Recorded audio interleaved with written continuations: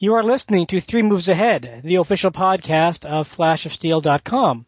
I am your host, Troy Goodfellow, and with me tonight are two of my panelists, freelance writer Julian Murdoch. Hello, hello. And freelance writer Tom Chick. If I can get anyone a coffee, let me know. I'm actually coming to you live from my living room, and Sylvia is right here. Yes, it was very fresh coffee, since Tom was entertaining us with a symphony of kitchen noises before the show. By the way, she was accused of sounding like a didgeridoo. Here is Sylvia coming to you live. There you go. That's a beautiful thing. I think she's got something in her throat. Tonight's show, we're going to talk about the two big real-time strategy games to come out this month. Two eagerly awaited sequels to quite large franchises. We have Supreme Commander 2 from Gas Powered Games and Square Enix. The sequel to Supreme Commander 1, which was the spiritual successor to Total Annihilation, and Supreme Commander 2 kind of throws the Total Annihilation legacy, I would argue, aside for something completely both retro and new. And we also have Electronic Arts Command & Conquer 4, which is even a more radical shift away from, RTS design in general, and the Command & Conquer, I would argue, some of its very core mechanics in particular. One, I think, does a good job. One, I think, is an abomination. Care to place your bets early, ladies and gentlemen? Yeah, exactly. That's not if you don't stick around here, what the abomination is, you'll never find out. So let's start with Supreme Commander 2, which I think we've all had some time with. Yes. Tom, did you review Supreme Commander 2? I did for 1UP, and I gave it an 8, an A-, 4 stars, something like that. Okay. But yes, my review is on 1UP. And my review is on Game Shark. It went up today, and I gave it a B+. B plus, A minus? That seems about right. I didn't review it at all, but B plus, A minus sounds about right. And Julian, you've been messing around with the demo mostly, or did you actually... Yeah, I did actually buy it, but I have not gotten much further than the demo would have gotten me anyway. But the demo made me actually want to go play it. But my impression of the demo, and I told you this earlier, my impression of the sort of first, 2 hours of messing around with the game was it just made me so wish that I was playing Sins of a Solar Empire. Because now it seems like it shares so much in common with it that I just want all the stuff that Sins of Solar Empire has brought into the Supreme Commander world. I just wanted the interface more than anything. How can you have a game where you have all these kinds of units, especially with this kind of great, strategic map, and not have that ironclad, left-hand menu that lets you just bop anywhere you want to go and pick all your units at a single keystroke. Ugh. Well, before we get into all these neat interface stuff, and I think you're right, there are some parallels with Sins of a Solar Empire that I do want to get into. Let's first talk about how Supreme Commander 2 is both similar to and different from the other games in its lineage. So, Tom, if you were to single out the one big difference between Supreme Commander 2 and Supreme Commander 1, what would it be? They took a lot of the gameplay that I think was finicky and alienated a lot of more casual players, and they distilled it down into their tech tree. I think that's the biggest change. There's some great streamlining there. It forces some decisions. And I think I hear Julian's comparison to Sins of a Solar Empire, and I agree with a lot of that, but I think there are some very important differences from the way Sins works its tech tree and the way Supreme Commander 2 works its tech tree. It's a lot simpler to start with. I mean, it seems much more that I actually prefer in some ways the tech tree from SC2 because it all made sense to me the first time I looked at it. It didn't seem particularly arcane. I didn't feel like I was going to miss something. Right. Yeah. So yeah, a lot is streamlined. That's sort of the big difference here. This is in my review, I called it, it's in many ways, it's a humbler game. It decides to focus on what the game's theme is really about. It's about robot armies smashing into each other, and how do we make that manageable? How do we get you to the big robot smashing as quickly as possible? And that means a lot less messing around with deficit spending of energy and mass and trying to keep this whole intricate system going and memorizing templates for what has become a very traditional RTS model. We talked a couple of weeks ago about how old school StarCraft 2 looks. Supreme Commander 2 is also pretty old school. You collect your resources and you spend them and you build armies and you bang things together. That's a fair summary, right? And they're also they do a much better job. The original Supreme Commander could turn out into these really long games, like epic length. You're there for over an hour games. It could be a stalemate. You don't know. You know, some people are developing nukes and other people have the counter to those. And it was huge and the maps were big. All of that is, as you're saying, Troy, re-engineered to shorter matches where you make more frequent and more important decisions. And a lot of that is in the tech tree. And a lot of it is in the fact that the maps are smaller, that the robots start smashing into each other sooner. And you get to these experimental units sooner. Like there are different levels of experimental units. You have giant robots. You guys have played a lot more of it than I have. I'm getting the sense. I got the feeling pretty quickly that the power level between the sort of early crap units and the experimental units was not as wide as it was in Supreme Commander. I mean, in Supreme Commander, I got the feeling that it was all about getting the end game units because those were the ones that were actually going to win your big battles. And I got the sense here that you could actually do a pretty effective kind of Zerg-like strategy where you focused on really just maximizing your economy and getting a lot of really crappy units out fast and not have to worry quite so much about whether you were like getting the super experimental unit right into the end game. Is that accurate, or was that just my sense just in my short play time?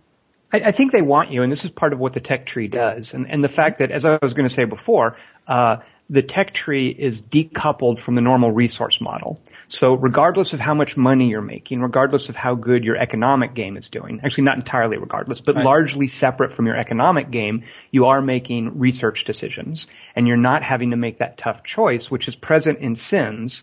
Do I build an army or do I spend this money on tech research? Right. And one isn't necessarily superior to the other. I'm not making a value judgment. I'm just saying they took a very different approach in Supreme Commander 2. And one of the things this lets you do is, unlike the first Supreme Commander where you had to layer an economy up through the first tier, then the second tier, then the third tier, then experimentals, and it was almost like building a big cake where it needed a big fat layer on the bottom and then a fatter layer on top, and eventually at the top of the cake there was an experimental.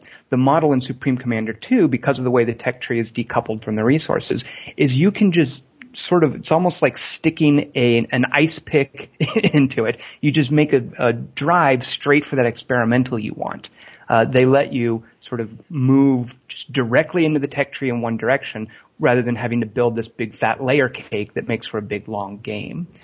So because of that, Julian, I think, yes, I love the way that if you want to get a couple of really cool experimentals out early on, you can do that. They let you make that choice. But they don't seem super overpowered either.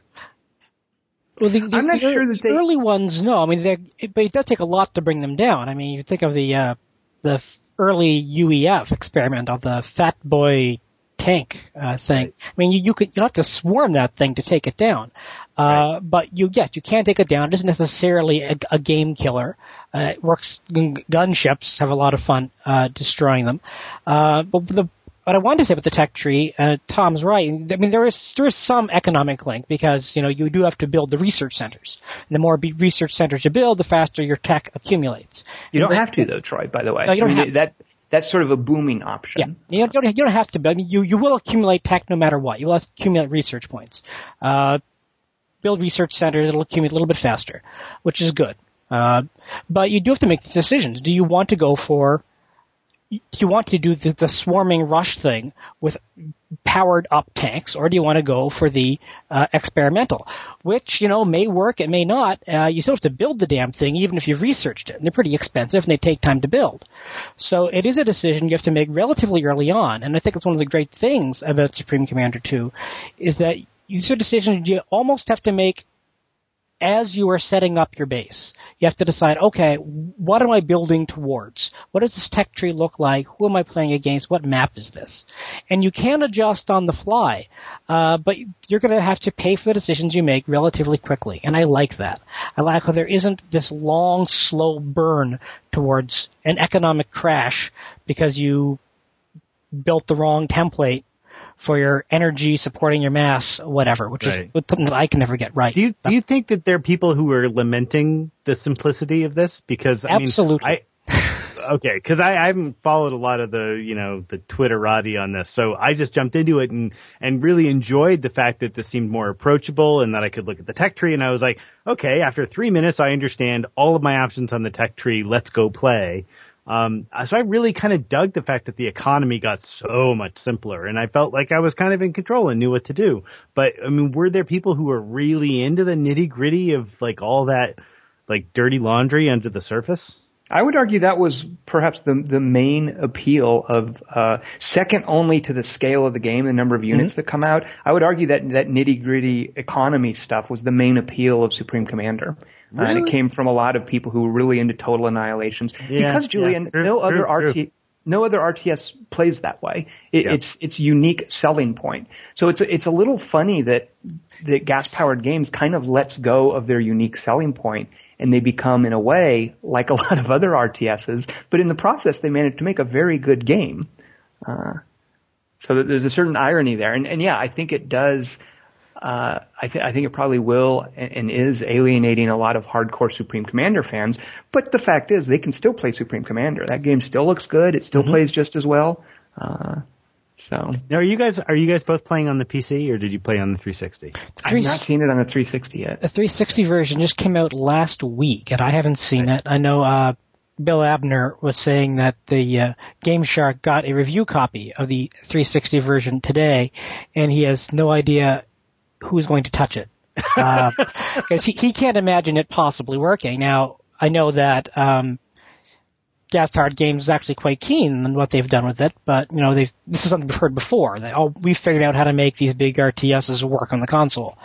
And I'm not sure anyone really has figured out how to make a big one. I can't even figure out how to play this on one screen. I mean, to me, one of the great things about Supreme Commander, and the reason I eventually just forked over the money and bought it for the PC, for Supreme Commander 2, is that these are the only guys who have ever, other than the Flight Sim crew, actually designed a game from the ground up to use multiple monitors. And they actually give you enough scope and enough units that it can be really useful to have one monitor zoomed in on one part of the map and the other monitor zoomed in on another part of the map. And I really dig that whole, like, I'm in the War Games control center feel to it. And the idea of taking that and then squeezing it down onto my TV, I can't even imagine. What size monitor versus what size TV screen do you have, Julian? Well, no, I mean, I have a perfectly nice TV and I only have 22-inch monitors, but I've got two of them and I'm sitting a foot and a half away from them. The first game really did, because you could play, and this is a criticism for some of us, but you could play the first Supreme Commander from that total zoomed out view, looking at all the little tiny icons, and there was never really any reason to get in there and look at the work that their animators did, which was kind of sad. They made all of these cool little robots, and you could just play with icons. And I think that's one of the things that the sequel serves better, is because the maps are smaller, because you don't necessarily feel pressured to make sure you're looking at a big, huge area, and there is that little mini map in the other right-hand corner. You can get down in there and enjoy the graphics, see things as something other than the little tiny shuffling icons. Well, you can make the same argument about, I don't want to turn this all into Julian really just wants to talk about Sins of a Solar Empire show, but you can make the same argument about Sins, which is you play that game entirely in the sort of strategic view where everything is very abstracted. Here's an important difference, though, I think, Julian. Sins, that's true. You can play it at that large level, and it's a beautiful game, and it pays off to go in there and look at the ships. But the thing about Sins of a Solar Empire is they're very long, epic games. The pacing is its own stately thing. So a lot of what I think you're expected to do in Sims in Sins of a Solar Empire with the otherwise downtime is get in there and look at how cool the ships are. Exactly. That's another thing with Supreme Commander 2, is it doesn't have that kind of downtime. Right. It's a very snappy snappy, quick game. You know, I think it's built to be one of these lunch hour games where you get in 2 matches while you're on your lunch break. And the visuals, I have to say this about the visuals. I remember when Supreme Commander first came out, it kind of dragged my machine down to a crawl trying to play it on 2 monitors at the same time. And I don't know whether it was my processor, my video card or whatever, but it was a heavy lift for my machine at the time. It doesn't seem like a heavy lift now. And I wouldn't say that the graphics are like some sort of sea change and RTS graphics or anything like that. And in fact, I feel like the design of the individual units almost has this delightful retro quality to it. I almost feel like I'm playing Ogre, like these big angular tanks and everything. And it feels great. I love the feel of that when you're really zoomed in. It's that totally unrealistic sort of, it actually, I think, outdoes Warhammer 40K at feeling like Warhammer 40K in a way. Well, one reason that it runs so well on relatively old machines is that Gas Powered Game did not upgrade its hardware for 3 years because of financial issues. According to Chris Taylor at a talk he gave at DICE. He said, we haven't upgraded our hardware in 3 years, so, So we had to develop for machines we can run on. And, well, also, they've been using this engine for a while. And even Demigod runs very well. I mean, they've got a solid tech, and they've been working with it long enough that it feels just really optimized and fluid. And, it's really funny to think back to how I used to feel about gas-powered games when they were doing those, like, Dungeon Siege games.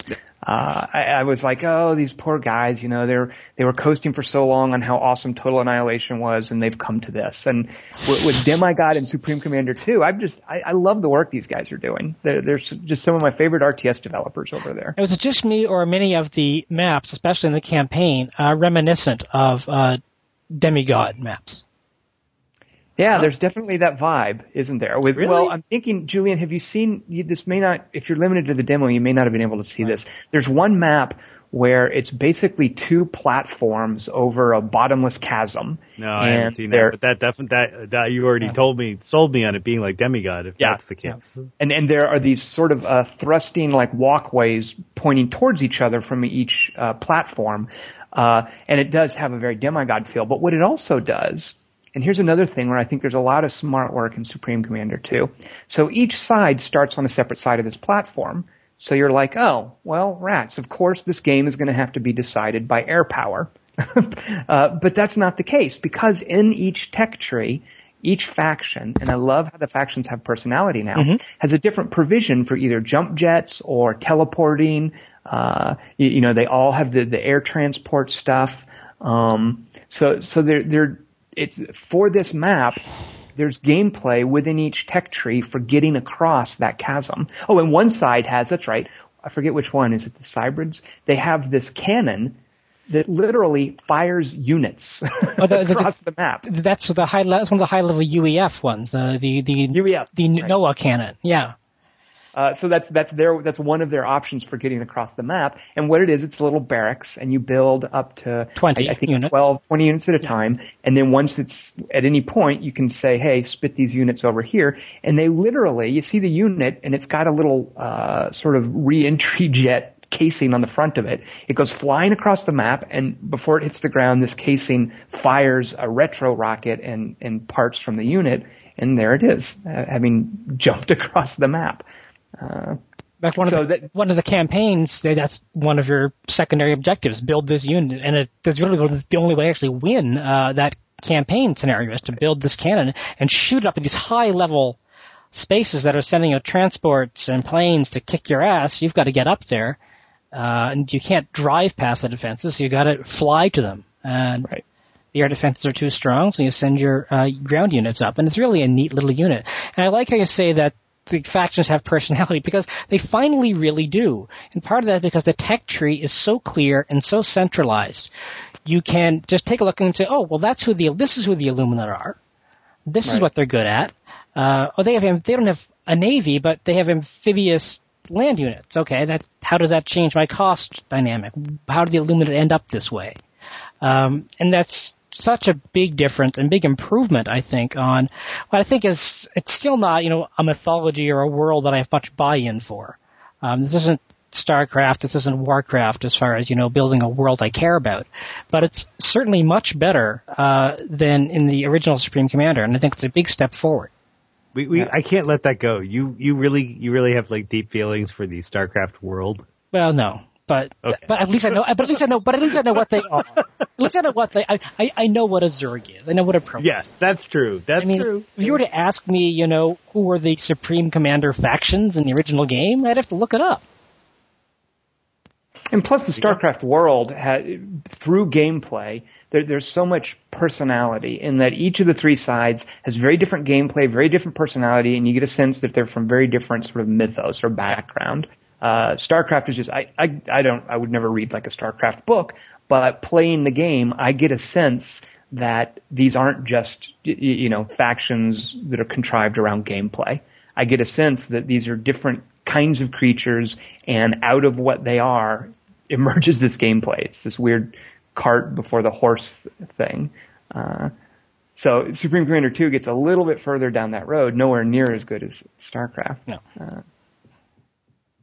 The campaign also, they try to tell the story and it's not very good, but the campaign, like you were saying, Troy, with the mission with that cannon, it's this typical campaign where they're trying to, with different missions, show you specific units and how they work, in the experiment. This is your air mission. This is your sea mission. Right. This is your new air mission. Yeah. And the story's not very good, but I do like some of the missions themselves. I mean, they do present little, even if there's like one right answer, it's a tactical puzzle you still have to get through, in one way or another, and you can win some of them by, breaking the rules and doing different things.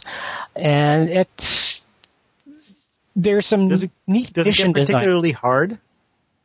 I think so. Campaign, yeah. Campaign has some pretty brutal missions, especially towards the end. Like cheaply hard, though. Not like challenging hard, like, I really want to try that again. Hard, like, F this mission, I'm never playing this again. That's too bad. Now, you posted today on Fidget, Tom, that they're going to do some work on the AI. Yes. So they pulled back a guy who I presume was working on, it wasn't Kings and Castles, it was some other unannounced thing that they're doing at Gas Powered, and they put him on Supreme Commander 2 AI patching. So they're clearly doing, I think, a good job with post-release support, with letting the community know, hey, we're working on these things. Now, Troy, you and I talked a little bit about the AI, and I think the AI is really weak in a skirmish game if you just rush it. Like, it's really easy to take advantage of it early on. But over the long haul, I'm mostly happy with the AI in terms of how it will build a variety of units, in terms of how it will use different abilities. Like, it seems to know the tools of the game fairly well. But what was your sense of the AI's support? Like when you're actually, like, I was quite frustrated with my naval units that I would give guard orders to, say, my submarines to go protect a carrier. And they pretty much would just, no matter what I would do, they would hang around behind the carrier and let the carrier get shot. And I was like, that doesn't strike me as guard.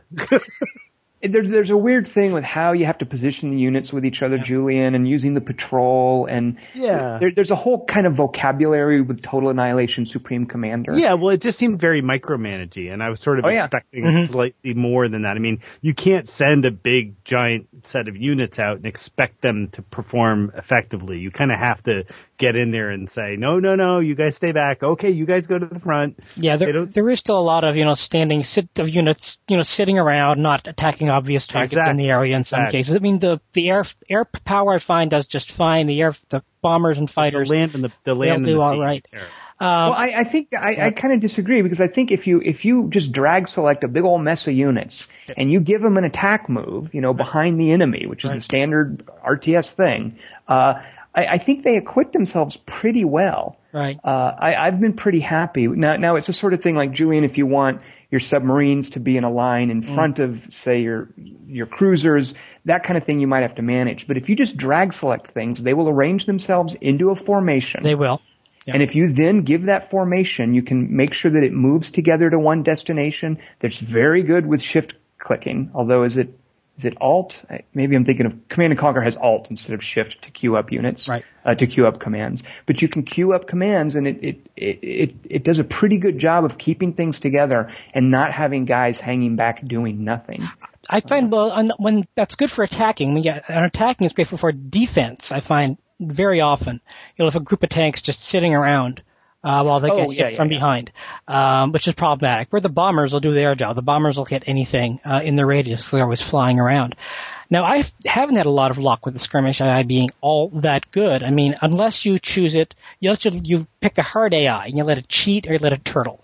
I'm kind of saying, like I would. If you let the AI turtle, it'll be really good because I think SubCom is a very turtle-friendly game.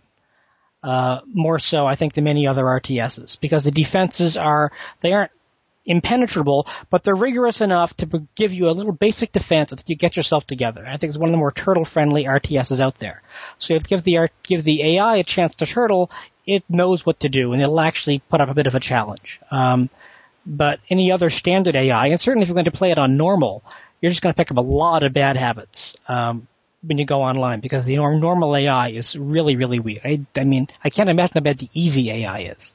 Well, if I'm not mistaken, there's a tier from it's like easy, normal, hard, insane, and then doesn't each one also have a cheating option or has a turtling option? There's a turtling option, and there's easy, normal, hard, cheating, and each one of those is a turtle.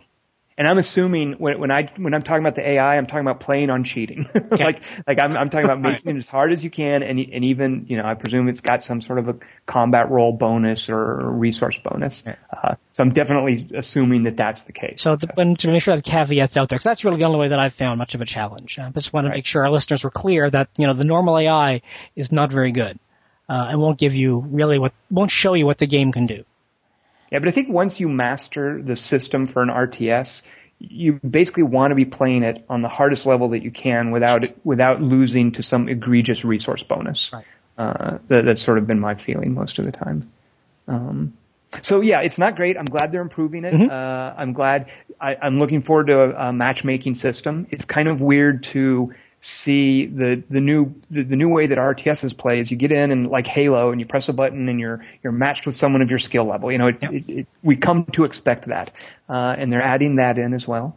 I'm looking forward to that. StarCraft 2 does very well and is really showing Blizzard's again leading the way in that sort of stuff, which is good to see. And I'm glad they're finally going to have one.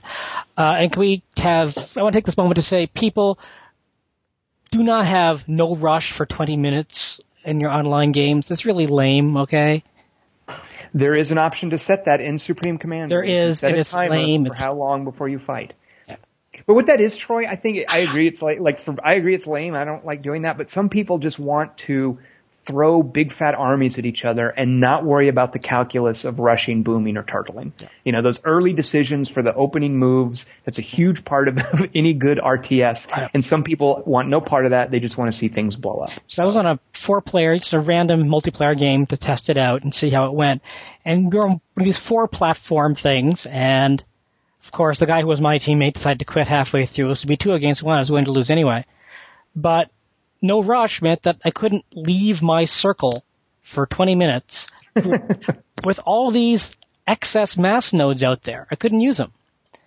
Is that how it works? Is you can't? Because I've never even tried it. You cannot leave a certain region around your starting there's a region, and then here I am building this army, and of course that's lame. It's like you live inside the Logan's Run dome or something. Yeah, and that was it. And so, great. The other guy's just not bothering to build an army. He's just saving everything up to build 4 King Cryptors, and that's it. Then he runs you should build 4 King Cryptors as well. That's what I should have done. I should have done that, but I was playing like a real game, so I was an idiot. Well, you can, and I'm not sure how I feel about this. I was talking with a friend of mine from Quarter to Three on a podcast that we do about Supreme Commander the other day, and we talked a link to that podcast at the bottom of this podcast. And my friend's name is Abilio. He lives in Switzerland. He's a Supreme Commander fan. And we were talking about how, to get mass, Supreme Commander's economic model is there's mass and there's energy. And you basically pay a certain amount of both resources for any unit. So the limit for energy, there is no limit. You just build energy generators, and the more you build, the more energy you've got. It builds up. There's no storage limit. But to get mass, you have to build mass converters. So it seems the way the game wants to work is you have to go out onto the map and build mass converters on the nodes. So your mass income is limited by how much of the map you control, ideally. But that's not how it works. What you can do is build up a huge surplus of energy and then build mass converters. Now you have to unlock them on the tech tree, but once you've built mass converters, you can just instantly switch 1,000 energy. They're not all the way down the end of the tech tree though. They're only like halfway down, aren't they? It's different for each race, but yes, Julian, you can definitely do that fairly early. It's not like, and it's not a cheap technology. You've got to spend there's a lot of cost in the intermediate steps, like 6 or 7 energy credits or research credits per tech before that or something. Because you have to research increasing in energy income, increasing mass income, and the like. But the thing I like about it is for a short game like this, for a game that's built to be played in 30 minutes, this is clearly the boom decision. Yep. If you were going to boom and do that, if you're going to try to build up a lot of energy and unlock that tech for mass converters, you're deciding to boom, to just hold off, to put all your resources into a massive economy boom. And I'm okay with that. I don't necessarily feel that it's a shortcoming because the maps are smaller and the games are shorter. Yeah. It's clearly that tactical choice. Do I rush, turtle, or boom? So it's just another little smart thing I think they've done. So I will admit this game was a surprise to me. I did not expect to like it as much as I did because I'm not a big fan of Subcom to begin with. I respected the game, thought it did some really neat things. You could not but admire its grandeur and size. So a smaller version of that really, once you take the grandeur out, what have you got? And it turns out I think you have a pretty damn fine real-time strategy game, as traditional as it is in so many ways. I really, really liked it, and it was a surprise to me. It was a surprise for you, Tom? Oh yeah. I was kind of down on the first Supreme Commander. I mean, I appreciated it, but it wasn't my cup of tea. And this did not make for good demos, Troy. It did not. Yeah, so because we saw it at E3, we were in the same room. We saw it at E3. Well, the demo itself sold me on buying the game. I mean, I meant like a press demo, Julian. I meant like a demonstration. Right? Yeah, I can totally imagine as an over-the-shoulder, this would seem exactly like Supreme Commander 1. Well, even because they would say, they would want it to look like Supreme Commander 1, but they would have to confess things like, we're not doing that unique economy anymore. Right, so we have a tech seems like tree. a dumb SC1. Yeah, and that's a mean way to say it, but I gotta admit, that's kind of what I'm a mean person, so that's fine. But yes, it was a huge surprise, and I'm just really pleased with it. I think it's a very well done RTS. But it is clearly not Total Annihilation, and if you're a big fan of those games, you're probably not going to appreciate what they've done here if that's what you're looking for. But if you want, an old school, good looking real-time strategy game, that's, quick to play, has some really great stuff in the research tree, some pretty different factions. Giant robots banging into each other. I highly recommend, Supreme Commander 2. I do not recommend Command and Conquer 4. I'm still working. I'm shocked. I have to recover. I'm still working on my review for it. It's a game that I'm really having a hard time motivating myself to play anymore. I was about to say, do you have to finish it for the review, or do you get a free pass? I've got to finish it. I got to figure out what happens to Kane.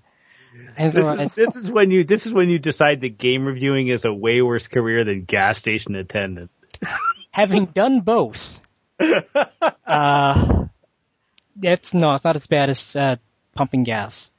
I got some really nice tips pumping gas. Nothing like speaking French to tourists to get you those tips. No one's going to tip me for playing Command and Conquer 4. Julian, you have not played this.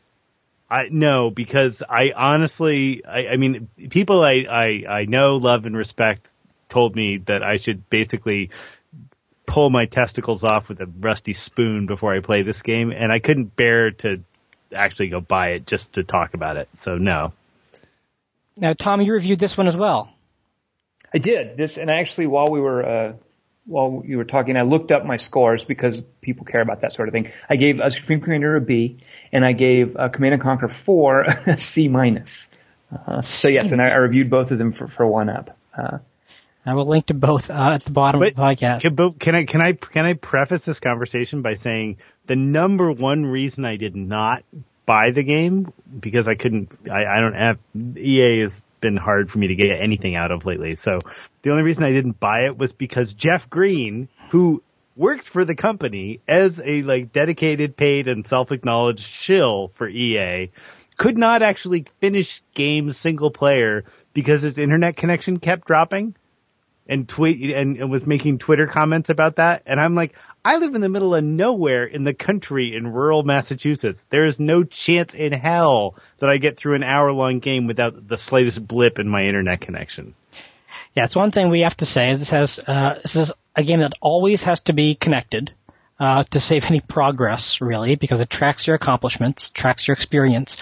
And this is the big design decision they made in Command & Conquer 4, is that you have to level up before you have access. Even in skirmish, you have to level up before you have access to the high-powered units on your tech tree.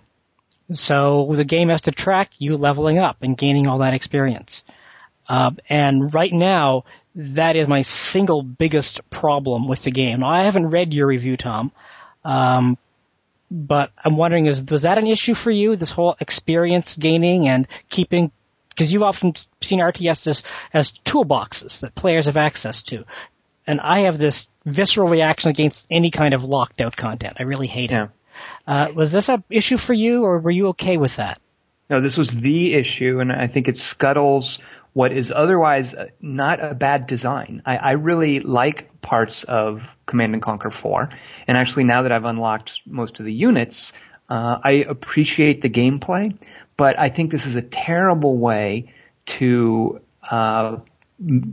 mark the game progression, to try to make it feel more like an MMO. It's a terrible DRM scheme, where you have to be online all the time, presumably so it can track your progression. But yes, you mentioned toolbox, but I think more is like a toy box. Like, right. You open the toy box every time you play an RTS, and you choose what toys you're going to use this round. Right. And in Command & Conquer 4, you don't get that option. You have to pay literally hours of game tax. You have to play this game literally for hours before you get access to the whole toy box.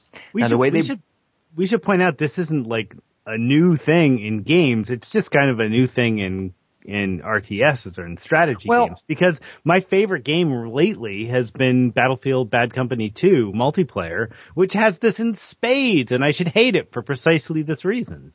I think that's an important distinction, though, Julian, is that when you're playing like a shooter or an RPG, and I think these elements in shooters are drawn from RPGs, there's this idea that as you play, you're rewarded with more gear, more toys. Right. You're in the world and you become more powerful as you play. And I don't think, and it goes over the long haul. And I don't think that works very well in an RTS, which should be a self-contained 30-minute to hour-long experience. The arc of progression in an RTS is starting on the empty map and then conquering the map. By the time you conquer the map, you should have access to all the content. Right. Yeah, the toy box should be wide open for you. And it's a little bit different when you fold in an RPG element in a shooter or an action RPG or something. But the Battlefield, you're right. This is a huge trend in game design, and those Call of Duty guys, they started it off with unlocking the perks and the weapons. I think that was where it really hit big, and now it's spreading to other genres. But the difference is that this is an entirely separate game design challenge, making that an okay thing, because done right, that sort of mastery, unlock, increase of power thing is actually really engaging and interesting as a player. I dig it. That's why I play at World of Warcraft, right? Let me give you an example here, Julian. This has been done before in RTSs, and it's been done right, and it worked very well, and it made this game that I'm about to tell you about one of my favorite single-player RTSs for the longest time. And it worked in Age of Empires 3, where you had all of the toys at your disposal, but you unlocked new bonuses for them. Your home city were these new cards. And Demigod does this too, to a certain extent, because you sort of buy these upgrades that you get to carry from game to game. Good call, very good call. But when you do it right, it's like a little bit extra, which is fun. When you do it wrong, you feel like you've been robbed of the game, and you have to unlock the game that you just paid for, and you feel like you're living in some puritanical society where you have to earn your fun, right? Get yourself up by your bootstraps, Julian. Exactly. But the real shame of it is that, I think once you hit about level 10, and I'm guessing that to hit level 10, and there are two factions, there's the GDI and Nod. Yep. You have to level them up separately. Yep. So to hit level 10 in one faction, I am guessing would be maybe 5 hours of gameplay. And it's not, that is the point where you unlock Tier 2. There are Tier 1, Tier 2, and Tier 3 units. Oh my god. Once you get those Tier 2 units, you start to get some of the cooler mechanics, and you get more interesting choices within the context of a match. And I feel the gameplay, you start to see what they wanted to do, and it even starts to work a little bit. But that's just, that's a terrible obstacle to expect people to get over to see what you've done. They also make it a little hard. It's so fundamentally a team-based multiplayer game. This is almost a direct port of the World in Conflict gameplay, where each player chooses one of a sort of paper, rock, scissors class. And then your team matches the other team, and you fight each other, and your weaknesses are compensated for by other classes' strengths and so on. And as instead of an economy, you can just spit out units as quickly as you can make them. The only resource is time. Right. So your units get killed, you make more based on what killed your units. It's very fluid. They've done a good job with the pacing. I think they avoided the crazy, just hyperkinetic pacing of Red Alert 3. Units die a little bit more slowly, so you can see what's killing them and why certain things aren't working.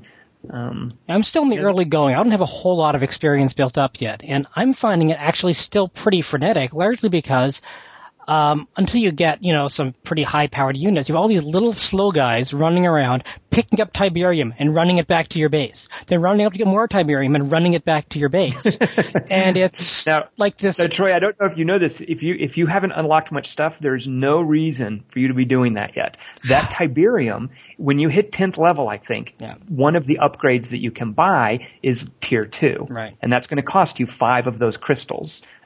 So if you don't have that yet, Troy, then don't bother carrying that Tiberium around. That's like a sub game for people who are higher levels. So I have a question as the guy who hasn't played this at all. Like, my entire experience with CNC4 is based on videos, right, and reviews. So I've heard from a couple of people, and Tom, I read this in your review as well, that the one thing about the CNC series that I actually really loved all along, because I've never been a big fan of the game as like, oh, this is the best strategic game ever.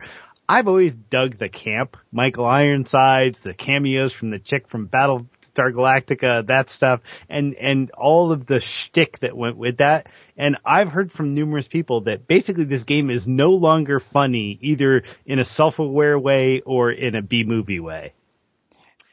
They've consciously tried to make it less campy. I spoke to the developer in an interview, and it was really intentional. They wanted to actually be a serious game, and so we really understand what Kane is all about and get his motivations. It's Battlestar Galactica. Does anybody really give a shit what Kane's motivations are? I mean, come on. Well, Julian, he is. I don't, and I understand you don't, and probably Troy doesn't. But he is an enduring character in video gaming. I mean, bless Joe Kukin, is that his name? Bless his heart. The guy, he has a very healthy sense for how silly it is. Has he been the same actor the whole time? Yeah. Oh yeah. He was one of the early developers from Westwood, I believe, wasn't he? That's awesome. Yeah. But I get points for that at least. And some people do care, and there's a lot of lore, and you get the feeling playing the campaign, and in my case being completely lost, that there is a lot of lore here, and that they're telling the story for people who care about the lore. Yeah. So it's basically fan service, Julian. Yeah, but I played all of the other CNCs. I played most of the Red Alerts along the way too. And it's not that I actually could tell you anything about any of the stories. I just appreciate that kind of B-movie goof. And if they got rid of that, to me, if you put a bad game alongside getting rid of the B-movie goof, I can't find any reason why I'd want to play this. Well, if you're in it for the B-movie goof, it's definitely not gonna work for you. Yeah. But the thing is, I really do, I wouldn't say it's a bad game. I would say. You gave it a C-. I wouldn't say it's bad gameplay. I would say it is good gameplay hobbled by some really just trashy business decisions. EA really killed this game.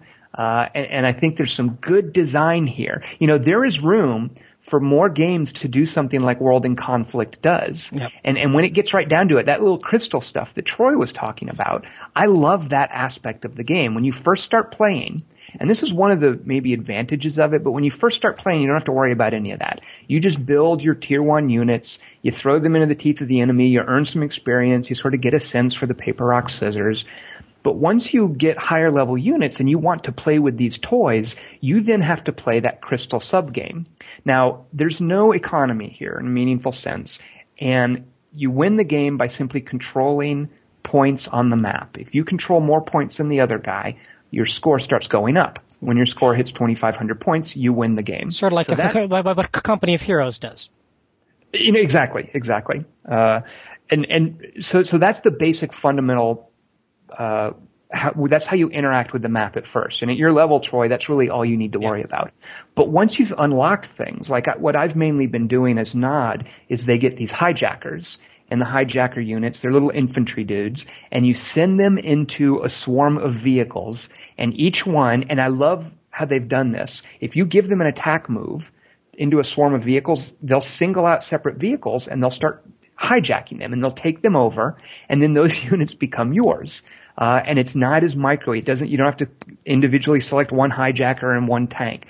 So early on, the game's been out like a week or so now, people love building up a bunch of tanks. So I love meeting their tanks with a swarm of hijackers because in many instances they haven't unlocked the hijackers themselves yet. They're not at that point. And then suddenly this swarm of tanks they've got belongs to me. These are now my units. So this is what I've loved doing as Nod. However, before I can play with those hijackers, I have to unlock Tier 2, which involves getting 5 of those crystals that you're talking about, Troy. Yeah. So for me at a higher level, I have to play a separate sub-game about going out, grabbing the crystals, and then carrying back those things to our spawn point. So there's a separate layer of gameplay there that I have to do before I can get into playing with my hijackers. And I really like that. World in Conflict doesn't really have anything like that. No, it doesn't. I think you're right. There is room in the model for a class-based gameplay, and I can see how this capture the flag crystal race could be interesting if you do have some people playing the support class or playing the defense class. Then all of a sudden those little differences actually do seem to matter. But they're all locked behind this experience gathering model. Yeah. I just wonder how many people are going to stick it out. And that guy whose tanks you hijacked, is he just going to say, well, I'm not going to bother playing this for another 10 hours just so I can get that? Is he going to do that, Troy, or is he going to say, that jerk, now I'm going to unlock hijackers? And I don't know the answer to that. EA would love for him to say that. But yeah, I worry about how that's just going to alienate people. This game ideally should let anybody who wants to play with the hijackers play with them off the bat. Yeah. Or at least learn them in single player, and then if you want to level up online, that's something else altogether. And just, you know what? Yeah, Troy. Yeah, I'm with you there. I would love so shooters. Julian, you were talking about Battlefield. I know BioShock 2, the multiplayer has that same Call of Duty thing. Right. I wish that we could play skirmishes or against bots with everything unlocked. And then if we want to go into multiplayer games and that force us to level there, I would love that idea. That would work for me. To me, I agree because I sort of feel I rebel against that puritanical you have to earn your game thing, especially with games costing as much as they do. From everything I've heard, CNC is really restricted until you put that time and energy in. At least with Battlefield Bad Company 2, it's not like you're a total idiot for the first hour. I mean, you're a total idiot for the first 45 minutes. Some of us are total idiots every hour. No matter what. But I think this is the new game design challenge of, the next 5 or 6 years, which is these non-MMO developers learning the right balance between the carrot and the stick, right? And making people feel like they got good value for their game, even if they only could put in 6 or 7 hours. Yeah. I think that's a real challenge. Yeah. Yeah, and we'll see, I'll be curious to see what the player base ends up like. I suspect that there are enough Command & Conquer fans who I mean, I don't know the overall, are people angry at this? Are Command and Conquer fans just eating it up anyway? And I don't know the answer to that, but I'll be real curious where this game is in a month. I will say, since I've reviewed it, I've still played it a few times. I mean, I don't know how much of that is, well, damn it, I spent all this time unlocking these damn units, I'm going to use them, or how much of it is the fact that I'm really digging the gameplay. It's a little bit of both, maybe. There's so much to play, I can't imagine digging in. Well, I have to because I'm being paid to. Actually, I had to pay this. I had to buy this game because EA did not send me a review copy. But I figure I have to play it anyway for the show, so I might as well buy it. So, Troy, have you been leaning towards NOD or GDI? I'm a GDI guy. Equally? So far, I'm a GDI guy. I've been spending most of my time in the campaign to begin with. And have there been any unlocks where you're like, oh, cool, look at this unit, I like this? Like, has there been anything that's worked for you, kind of like I was talking about with the hijackers? Not yet. We'll see what happens if I can put in some time tomorrow. I have to still do some planning for PAX this week, but I do have to spend a couple of hours in the game tomorrow. Now, which way do you lean in terms of so you've got offense, defense, and support classes, which are very different. Are you leaning one way or the other? Not yet. Right now, I'm still experimenting a bit. I've always been more of a defensive guy. I've always been more of a turtler. Now, I have to say they're kind of misnomers. Yes, they are. That's what I found. Basically, offense is vehicles, defense is infantry, and support is air units. Yeah. However, that said, only defense can build turrets. Yep. And support gets these weird sort of spell powers that they can use. And you've got you've got support points that build up over time, and you can basically they're like mana, and you spend them to cast debuffs and buffs and healing and build little turrets. And unfortunately, that stuff, the interface is mostly very good, but I wish those support powers were a little bit more prominently built into the interface, like along the top of the screen or something. They really hide those, which I hate. Yeah, so far it takes a lot for me to get motivated to play it, but Bill Abner just doesn't pay nearly enough for me to level up a character. Another problem I have with it that I want to say with that leveling up, Troy, it's really stingy with the experience. So yes. You level up, it really does want you to play the campaign. You get a hugely disproportionate number of experience points from playing a campaign mission, but in a skirmish or multiplayer, you basically only get points for every unit you kill. And it's like 5 or 6 experience. Yeah, it depends on the tier of the unit, right. I think. For instance, when my hijackers hijack a unit, I get bupkis. I hate that. I mean, I don't get experience points for that. They trick you. So they'll do a little thing where you're playing, and maybe you're using like flame tanks or something, and the flame tanks burn down a bunch of things, and a little message comes on screen that says, congratulations, you get the Burn Baby Burn badge. And you're like, oh, cool. And it's like plus 100 experience points. And you're like, and at the end of the match, you're given that award, and you can click on it, and it says you burned, 10 enemy units, so you get this badge and you get this experience point bonus. So you're thinking, oh, cool. This is an incentive every game to try different things. If I'm using the flame tanks, every time I burn 5 units, I get 100 experience points. However, it's a one-time thing. You can never get that badge again. It's not like a recurring award that you get for playing certain ways. It's an achievement.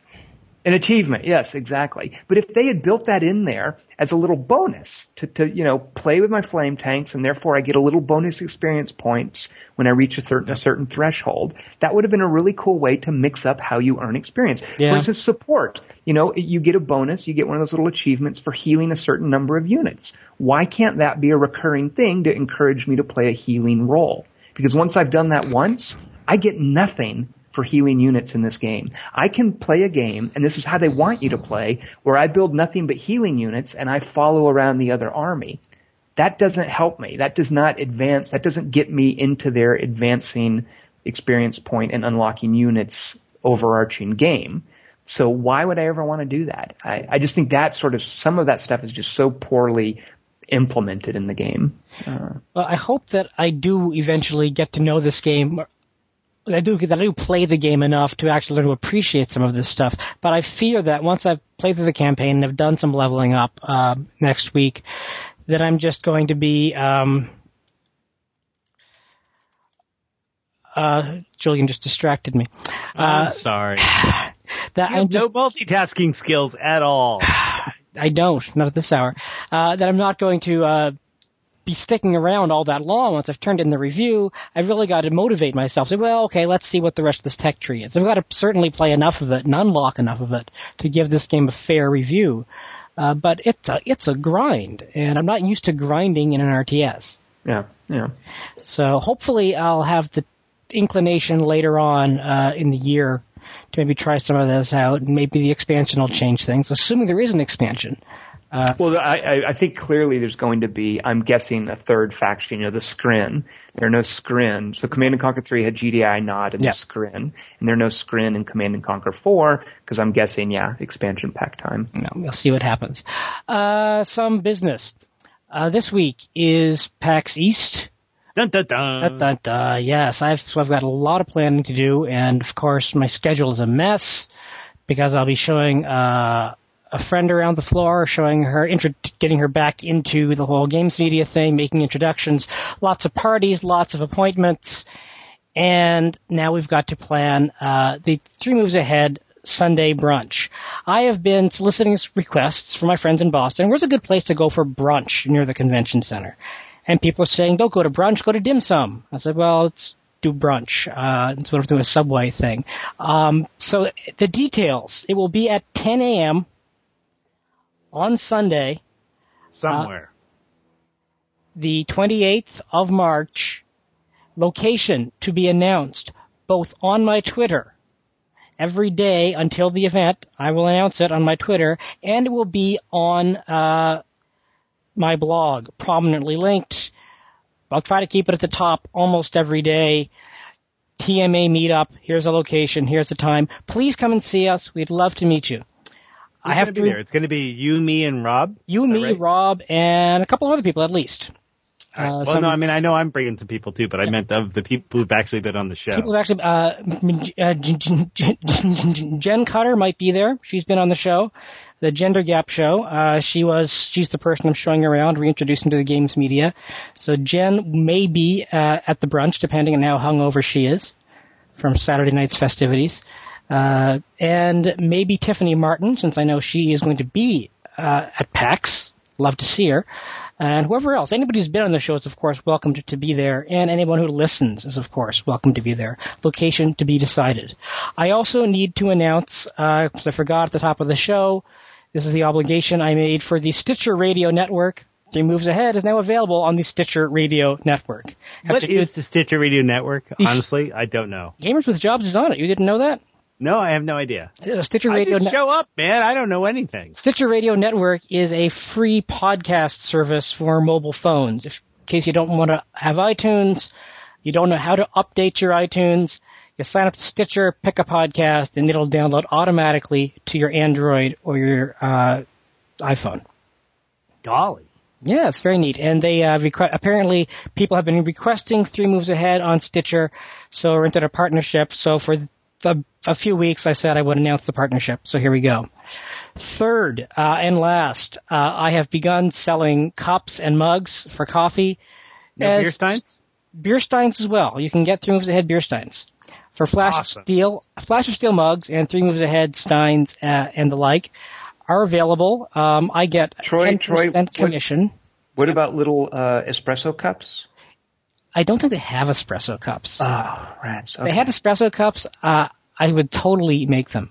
There's a link to the Flash of Steel store below the Amazon ad on the right sidebar. On Flash of Steel, it's a Zazzle store. It's a terrible name, Zazzle, but they've got a great range of products. I may end up doing some shirts or something, and I will certainly be buying mugs for the entire TMA team because things are going through the roof here. Troy, can I make a suggestion for what we should have on Zazzle? I think what we really need is a Troy Goodfellow plushie. Great. Complete with little wire glasses. That would be great. Absolutely. They have plushies. Let's see. They have mouse pads and hoodies and aprons and ties. I'm sure for enough money, my wife would knit a Troy Goodfellow plushie. And I think there would be a demand for that Troy Goodfellow, just so you know. I think a lot of people would like to have a little plushy Troy Goodfellow in their house. I know I would. To call their own, yes. Little Troy to call their own. Plush Troy Goodfellow. God. See what I put up with every week? Next week, we will be moving back into the past. We'll be talking about the plan is, assuming we can get Mr. Garrick, to talk about a classic game design of the past, one we have referred to, one of Tom's favorite games, and one he thinks whose design solved problems that some strategy game designers are still fighting because they're looking at the wrong influences. And I'm so glad to have an excuse to play this game over the next week, too. I love when we do something like this and I can play an old game, and I'm like, I'm doing this for work. We should... If I had the time, if I wasn't going to be actually, I could probably play some on my netbook. We could do a play-by-email game. Because that worked so well with Dominions 3. We just need to play enough. Say goodnight, everyone. Good night, everyone. All.